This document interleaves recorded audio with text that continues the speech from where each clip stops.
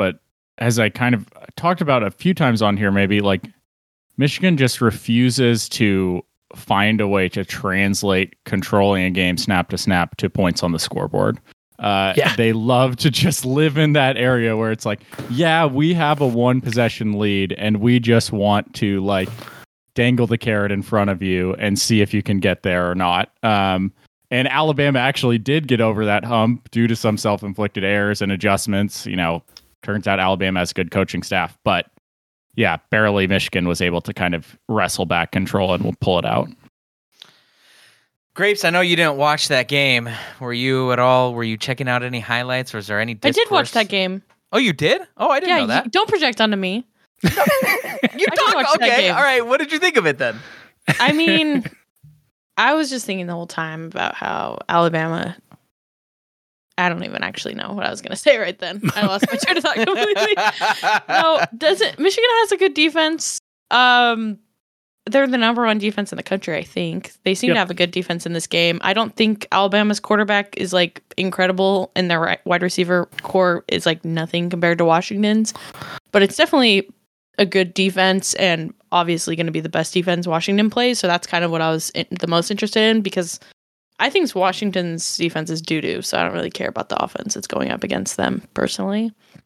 Matt, you have to hear this. In a text chain with Carlos earlier, James sends a graphic that shows completion percentage and average depth of target, and right next to each other are DJU and Jalen Milroe. And James is like, we have to have a conversation about DJU.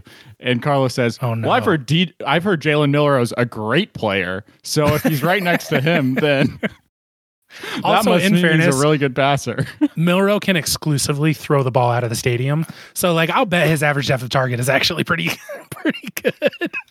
Yeah, the completion percentage or whatever it was, not so great. No. They were comparable, and yeah, I guess people. The most I've watched of Jalen Milroe is like the 30 seconds when we were standing in like the MGM Grand Garden Arena, waiting for the basketball game to start, and like I guess Alabama was playing Georgia, like just like that those last 2 minutes, and then also the final 5 minutes of this football game, and I don't know, yeah, I don't remember anything spectacular, but. I don't know. What's your impression then? Avery, you were the first one to bring it up. Jalen Milroe, you weren't really impressed. Do you feel like that was it wasn't a good proxy for what Washington, I guess, could do to Michigan? Oh, no. Especially with how they played on Monday. That was like one of their best offensive games of the season. So, yeah. I don't know. I'm excited though, because I feel like obviously we know Washington's receivers are really talented. And I don't think it's because they haven't faced good defenses, but as just a pure football enjoyer standpoint, I think it's going to be fun to see them against like what is considered the best defense in the country this year. Because I think they're going to be able to beat them still, because they're that good.